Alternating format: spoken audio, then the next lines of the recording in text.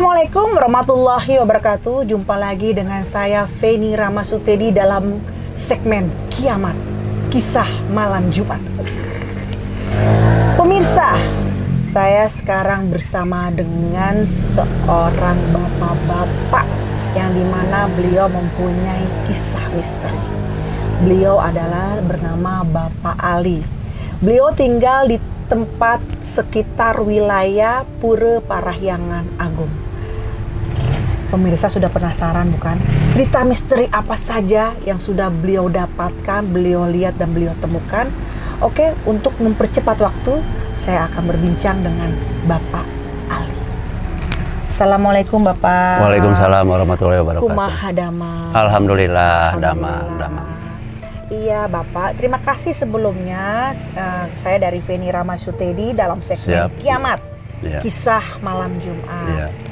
Ya tentunya Bapak sebagai warga setempat Pura Parahyangan Agung, kurang lebihnya rumah Bapak tidak jauh dari sekitar situ ya Pak? Betul. Nah, selama perjalanan Bapak dan selama Bapak berada di sana, pernahkah Bapak menemukan misteri atau melihat sesuatu atau mendapatkan sebuah wangsit? Pernahkah Bapak dalam perjalanan kehidupan Bapak selama Bapak tinggal di dekat Pura Parahyangan? Mungkin Bapak bisa berbagi kepada rekan-rekan kita Kiamat. Jadi begini, pengalaman saya selama ini dari tahun 91-92 sampai sekarang 2021, yang mana dulu pernah saya dapat amanah ataupun pituah dari orang tua saya dulu bahwa di sini seputaran wilayah Gunung Salak, tepatnya Pura Parahyangan Agung Jakarta. Jadi di situ ada leluhur kami yang mana sosok tersebut berbentuk ular. Cuman ular tersebut lain dengan yang lain. Kenapa? Karena ular tersebut itu ada mahkotanya di kepala gitu. Jadi kenapa beliau sampai menetap di situ? Karena dulu ada pembicaraan secara karena dia masih ada kaitannya sama kakek saya. Jadi beliau bilang begini dulunya, saya itu tidak akan pulang tapi saya akan jadi raja di seputaran Gunung Salak ini. Nah, jadi omongan tersebut dari kakek saya itu disampaikanlah ke saya sebagai cucunya. Jadi bila mana nanti kalian ke Gunung Salak ketemu dengan ular yang bersosok tersebut yang bermahkota di kepala, itu jangan diganggu, itulah leluhur kita katanya. Demikian Bu. Ya. Nah untuk ularnya itu panjangnya seberapa Pak? Ya kalau masalah panjangnya seberapa itu gini Bu ya. Kalau saya tidak bisa menjabarkan sekarang ular itu panjangnya seberapa, gedenya seberapa. Jadi masing-masing orang yang melihat ular tersebut itu beda-beda bentuk, beda-beda panjangnya, gedenya itu beda. Seandainya saya ini bisa menemukan seandainya sebesar tangan gitu ya. Kadang orang yang lain bisa melihat sebesar drum, kadang juga bisa orang yang lain bisa melihat sebesar ibu jari gitu. Jadi tidak bisa kategorikan ini ular ini sebesar ini, enggak. Iya. Nah untuk warnanya itu Pak? Warna juga begitu Bu, sama ya Pak sama ya? Aja warna. Jadi setiap orang yang melihat itu beda-beda. Iya. Nah berarti itu ular itu kan maaf ya Pak ya, berarti ular itu adalah jelmaan berarti ya Pak ya? Kurang lebihnya seperti itu. Bahasanya seperti itu. Iya. Bapak tadi bilang itu adalah sosok dari Uyut ya Pak? Iya, nah, Uyut. Kalau kita lihat dari wilayah tadi Pura Parahyangan itu, biasanya beliau itu lebih suka berada di posisi yang mana Pak? Di tempat yang mana? Kalau di pintu masuk? Kalau beliau itu adanya di Mandala Utama di atas. Oh di Mandala Utama. Iya. Nah kalau di Mandala Utama itu kan berarti kan ada tempat sejarah juga di atas sana ya Pak ya? Betul. Berarti beliau juga menjaga pada leluhur yang ada di sana. Betul. Nah Pak, itu waktu ketika Bapak mendapatkan itu, Bapak dilihatkan bentuknya berarti? Atau bagaimana? Kalau untuk masalah melihat bentuknya itu begini Bu. Jadi suatu ketika saya datang ke tempat ibadah tersebut, saya doa di sana dan alhamdulillah saya dipertemukan dengan beliau, cuman hanya selintasan aja bahwa membuktikan keberadaan beliau itu adanya di situ. Oke. Nah, Pak, kembali kepada ularnya itu saya tertarik nih, Pak ya. Berarti Bapak secara kasat mata juga pernah melihat. Betul. Ya. Berarti Bapak juga karena Bapak memang kan cucunya berarti ya. Kalau dalam terah itu berarti Bapak jatuhnya cucunya. Kalau boleh saya tahu dan pemirsa tahu di rumah, Pak, apakah ular itu memberikan nama kepada Bapak? Siapa sosok beliau? Jadi yang disebutkan oleh kakek saya dulu, jadi ular tersebut itu dia itu namanya itu Mbah Reman. Mbah Reman. Mbah Reman itu yang mana itu uyut saya dulu. Uyut saya. Berarti saya itu jatuhnya ke saya itu cicit ya berarti. Cicit ya, Pak ya. Saya itu ya. Mbah Reman ya. Mbah Reman namanya. Nah, kalau untuk sosok dari Mbah Reman itu, kalau Bapak mengetahui kurang lebihnya sejarah tarik ke atas, apakah beliau masih ada cerita dengan Pajajaran, atau memang beliau adalah sebagai uyut asli kampung di mana tempat Pura Parahyangan? Kalau ditarik ke arah sana, beliau memang asli warga di sini ya, dulunya itu asli di sini. Jadi beliau itu memang leluhur di sini, mutlak leluhur di sini. Mungkin kalau dikait-kaitkan dengan kerajaan Raja Pajajaran, otomatis kan ini kan wilayah lingkungan Pajajaran. Iya. Jadi kita itu jadi istilahnya secara tidak langsung beliau pun memang adanya di situ. Masuk ke dalam, iya, ke wilayah tersebut, iya. Nah, Pak, kan ular itu Bapak bilang tadi berbeda-beda bentuknya tergantung siapa yang melihat. Betul. Pernahkah orang yang selain Bapak itu melihat? Entah orang awam, orang pendatang, atau memang orang yang niat datang ingin bertemu, pernah tidak ada kisah seperti itu, Pak? Kalau hal ke arah sana, Ibu, pernah saya satu kali pas kebetulan saya memang lagi ngantar tamu ya. Beliau pun bersemedi di sana. Beliau pun mengutarakan ke saya bahwa di sana itu ada sosok tersebut. Ya udah saya bilang, ya itu memang leluhur kami. Oh, leluhur jatuhnya berarti ya, Pak? Iya, betul. Nah, berarti kan selama beliau ada di sana, beliau kan pasti tentunya menjaga wilayah di sana, Pak. Betul, betul. Selama beliau menjaga, pernahkah ada dari warga ataupun dari pendatang yang menyalahgunakan tempat sehingga membuat beliau marah, membuat ular tersebut marah? Mbah Reman ya, Pak ya? Iya. Pernah nggak ada cerita dari kisah pengalaman itu, Pak? Kalau untuk hal-hal ke arah sana, kalau kan gini kan, kalau yang namanya tempat untuk mereka doa, untuk mereka ziarah ya, jadi kan yang datang orang ke sana itu kan banyak permintaan. Jadi ada yang mintanya positif, ada yang mintanya negatif, itu macam-macam. Betul. Gitu. Betul. Jadi untuk saat ini memang ditelaah, memang kebanyakannya orang itu mintanya yang ke negatif. Jadi sudah banyak orang yang mensalahartikan gitu. Nah, beliau sendiri, ular sendiri, atau kita bisa panggil dia adalah sebagai Mbah Reman itu, suka nggak, Pak, kalau ada para pengunjung yang datang, yang tadi Bapak seperti bilang itu, gimana? Beliau sendiri tuh kira-kira suka nggak sih, Pak? Ya kalau sebenarnya kalau secara tidak langsung beliau itu tidak suka dengan adanya permintaan-permintaan kayak gitu ya. Cuman kan beliau juga orangnya jadi orang penyabar ya dulunya itu, jadi beliau pun tahu akan kemauan orang tersebut. Ya udahlah, beliau pun tidak marah, cuman mungkin karena begini, siapa yang berbuat, siapa yang itu, ya tanggung aja sendiri kan gitu. Oh iya, paham, saya ngerti. Jadi memang ya kembali kepada orang tersebut. Kembali kepada orangnya tersebut. Betul. Nah, Bapak, selain dari kisah ular, atau kita bisa panggil adalah itu sebagai Mbah Reman, adakah kisah-kisah misteri lainnya yang pernah Bapak temukan atau dapatkan? Ya, untuk sementara ini ya saya belum Belum ada? Belum ada kalau untuk yang lainnya. Berarti ini pengalaman yang luar biasa Iya. ya, Pak. Ya, ya, Karena ini mau jadi gini Bu ya. Jadi karena ini mah langsung dari kakek.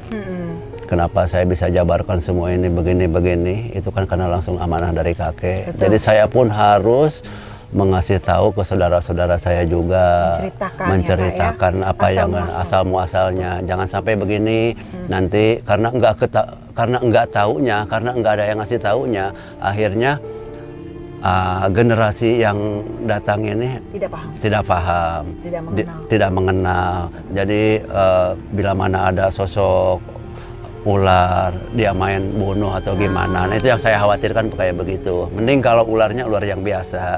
Coba kalau ular jelmaan, kan kita nggak tahu. Ya, gitu. Benar Pak. Tapi sebelum kita melanjutkan, kita minum kopi dulu. Ya, silakan. Ya, Bapak silakan. Ya. Biar lebih tidak terlalu tegang-tegang sekali Pak pemirsa. Kembali kepada tentang ular jelmaan.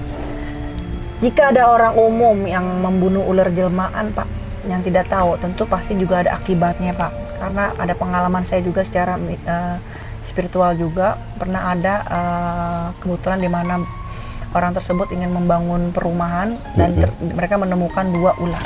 Yeah. Lalu ular itu dibunuh pemirsa. Bukan hanya sekedar dibunuh, tapi diinjak-injak sampai hancur. Betul. Tidak lama kemudian pemirsa, dalam waktu seminggu, anaknya main ke lokasi tempat di mana bapaknya sedang membangun perumahan tersebut. Pulang dari lokasi tersebut, anaknya kakinya bengkok seperti ini. Gitu Pak. Tadi saya jadi teringat kisah Bapak tentang ular jelmaan.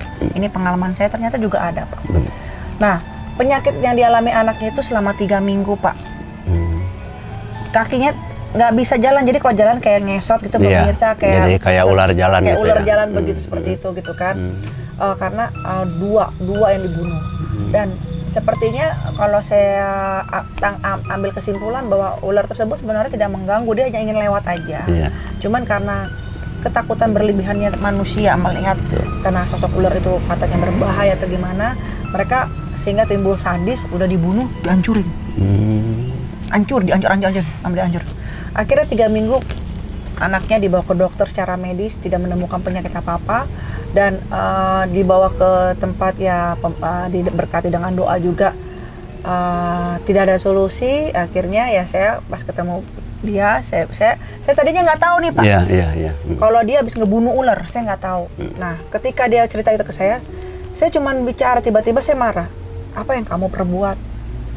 Ada anak buah kamu yang melakukan sesuatu.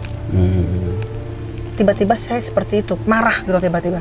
Ada anak buah kamu yang melakukan sesuatu dan itu yang membuat marah. Baru dia cerita, anak buah saya, pegawai saya ngebunuh ular. Bukan hanya dibunuh Bu, tapi dihancurin. Saya bilang kayak gitu, buntutnya saya hancurin. Saya bilang, ya itulah yang terjadi anak kamu. Nah, itu yang terjadi dari kisah bapak saya. Nah, sekarang saya bertanya ke Bapak. Kembali kepada ular jelmaan. Bapak menceritakan ini maksudnya agar para keluarga Bapak setidaknya mengetahui, karena Bapak sudah menyampaikan cerita ya Pak ya, bahwa sejarah leluhur keluarga kita seperti ini. Nah, kalau pengalaman Bapak nih, menyambung ke pengalaman saya, bila mana ada orang yang membunuh, ternyata itu adalah ular jelmaan, apakah itu akan berakibat kena ke kita Pak? Apa benar itu? Kalau seandainya ada orang umum ya Pak? Orang umum ini ya, orang umum, karena dia keenggatauan dia tentang ular tersebut, pas ketemu sama dia bunuh dan disiksa, itu kayaknya pasti akan mengakibatkan. Tapi selama ini belum ada. Selama ini belum ada orang ataupun orang dari luar datang ke sini menemukan ular tersebut dan dia sampai membunuh ataupun memukul ular tersebut, belum pernah. Oh, di daerah sini belum ada. Di daerah sana belum pernah ada. Bunuh dan menyiksa belum ada ya Pak ya? Dan menyiksa belum ada. Iya, karena memang mungkin sebagian juga sudah tahu tentang. Iya, sebagian sudah tahu tentang masalah hal ke arah leluhur tersebut. Jadi mereka pun menjaga. Ya, bila mana mereka pun ketemu dengan ular, mereka itu tidak serta-merta membunuh ataupun memukul, mereka hanya bisa mengusir aja. Gitu. Pemirsa Kiamat, memang seharusnya bila mana kita ingin melakukan suatu, kita bertemu dengan seekor ular, ya baiknya kita hanya mengusir saja, jangan sampai kita membunuh dan menyiksanya. Kalau tadi seperti kisah cerita saya, pengalaman misteri saya, dia sudah menyiksa lalu membunuh aja itu sudah sangat menyiksa, apalagi beliau itu pasangan. Tambah ini buntutnya itu dicacah-cacah sebenarnya ular tersebut sudah mati. Ya harusnya udah dalam keadaan mati, ya udah jangan disiksa. Nah, baiknya kalau kita menemukan hal-hal gitu di jalan atau bagaimana tuh, baiknya kita usir aja ya Pak. Usir aja. Pokoknya kan gini kan, mereka pun makhluk hidup. Mereka pun berhak hidup. Lah, ya sesama istilahnya kita makhluk Tuhan, makhluk yang bernyawa. Alangkah baiknya kita itu menyelamatkan beliau, menyelamatkan binatang tersebut. Nah, kalau orang pas lagi berjalan ternyata orang tersebut memang fobia ular, takut Pak, pasti kan hal-hal yang sudah terjadi itu luar kontrol ya Pak. Betul, ya. Nah, lepas kontrol. Iya, luar kontrol itu yang ditakutkan seperti itu, kayak kejadian misteri saya seperti itu. Betul. Karena kurang lebihnya 3 minggu anaknya baru kakinya lurus. Dibawa ke medis, tidak ada saraf apapun, entah saraf kejepit atau saraf apapun, kelainan saraf itu tidak ada, seperti itu. Nah Pak, kalau untuk ular dengan Mbah Reman itu pada hari-hari tertentu atau pada situasi tertentu, pernahkah beliau datang ke Bapak bila mana ada hal yang ingin disampaikan, entah itu dalam mimpi atau dalam sekelibatan atau apapun petunjuknya, pada hari-hari tertentu pernahkah Mbah Reman itu datang? Kalau sosok beliau itu kalau mau mendatangi saya itu bukan istilahnya dalam mimpi ataupun dalam nyata, tapi kadang-kadang secara tidak langsung, itu mau siang mau malam, hanya selintasan aja melintas gitu dalam benak saya. Jadi kayak batin aja gitu. Jadi oh beliau ini hadir, beliau itu ada, nah itu aja. Jadi enggak istilahnya dia tuh berbentuk suatu sosok ular gede atau kecil, itu enggak. Sekarang hadir Pak? Kalau untuk saat ini beliau ada. Beliau ada. Iya. Betul. Ada, bener kan? Ada. Ada ya? Ada beliau. Beliau mendengarkan. Iya. Bener ya Pak? Berarti bener, ada ya? Bener ada. Ya, saya rasa bener ya Pak? Bener ada. Beliau ada ya? sih. Ada beliau. Ada, ya. Cuman itu kan susah untuk namanya apa itu? Adanya ya di diri Bapak. Punten pemirsa. Iya, betul. Mungkin saya namanya manusia biasa, saya pasti ada kesalahan. Iya. Tapi saat ini maka saya tanya, saya agak sedikit kepo dengan Pak lagi. Karena baru saja saya ngerasain, saya tanya, apa beliau hadir? Ternyata kata Pak, karena saya merasakan ada hadir. Terus saya tanya, tapi bukan berbentuk ular. Itu memang benar. Saya iyakan itu memang benar. Karena apa? Saya ngerasanya ada di dalam diri Bapak Ali. Mungkin karena Bapak Ali adalah seorang dari Cicit. Cicit ya. Cicit dari beliau. Ya. Cicit, ya. Ada ya Pak? Adakah pesan untuk saya? Sampurasun. Assalamualaikum. Waalaikumsalam warahmatullahi wabarakatuh. Jadi begini Ibu, yang mana yang Ibu lakonin saat ini, alangkah baik, alangkah bagusnya untuk regenerasi supaya tahu bahwa makhluk selain kita itu ada. Apalagi di areal-areal yang dikeramatkan, yang mana beliau itu, para leluhur kita itu ada di sana.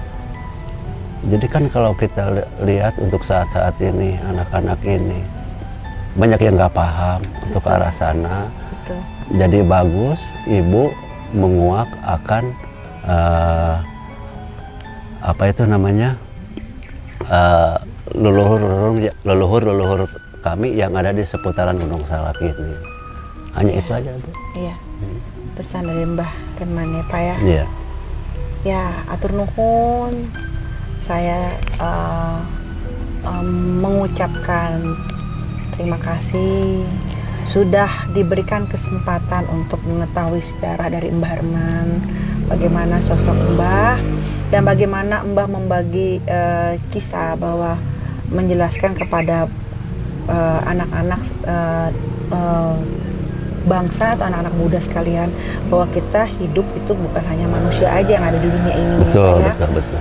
Banyak ciptaan Tuhan dengan kekuasaannya. Yeah.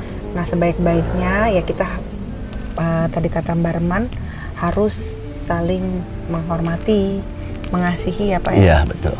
Jangan saling menyakiti, walaupun itu kalau kita lihat itu adalah sebuah ular binatang yang katanya seperti itu, tapi ya jangan memandang sesuatu itu dengan singkat. Betul. Ya Pak ya.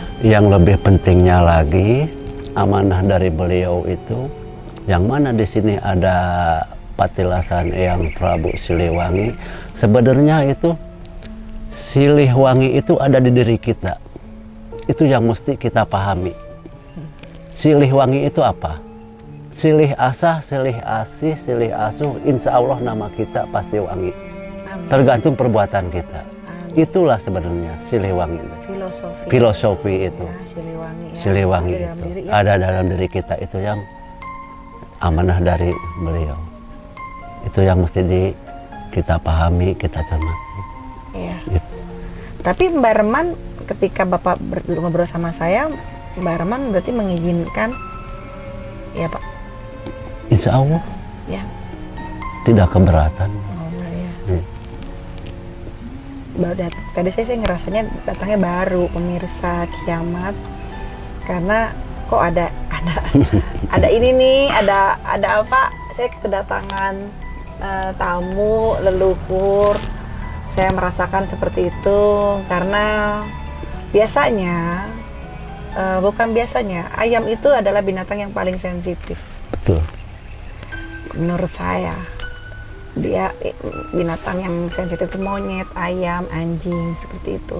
Jadi jika beliau itu bisa melihat jika ada hal-hal yang apa, makanya tadi seperti saya bilang, ini kenapa ayam mau nontonin aja sih bawaannya? Karena kan ayam itu kan senang hal yang seperti itu kan.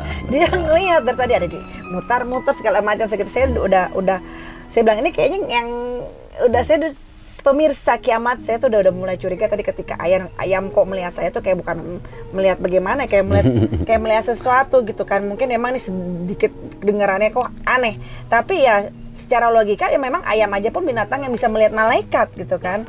Dan binatang yang binatang sensitif tuh ayam, monyet, dan ketika ada pergerakan alam pun binatang-binatang itu lebih mengetahui daripada lebih peka daripada manusia sendiri. Gerakan-gerakan apapun tuh lebih peka. Itulah pemirsa kenapa kita itu tadi kata Mbah Reman, jangan merasa kita yang punya bumi. Jangan merasa kita doang nih yang ada di bumi nih yang berhak atas segalanya gitu kan. Berhak atas tanah, berhak atas tumbuhan, berhak atas air. Enggak hanya manusia aja yang berhak atas itu. Tuhan menciptakan semua, apa yang Tuhan ciptakan itu berhak atas itu semua. Bapak, nah coba saya lihat dulu. Oh, sudah perlahan sudah tidak ada. Yang saya lihat sih seperti itu. Beliau sudah tadi cuma sebentar. Udah nggak ada ya Pak ya? Apa masih ada Pak? Udah Pak. Udah. Hah? Udah nggak ada ya. Jadi sosok dari Uyut Reman itu, beliau adalah dalam berwujud ular.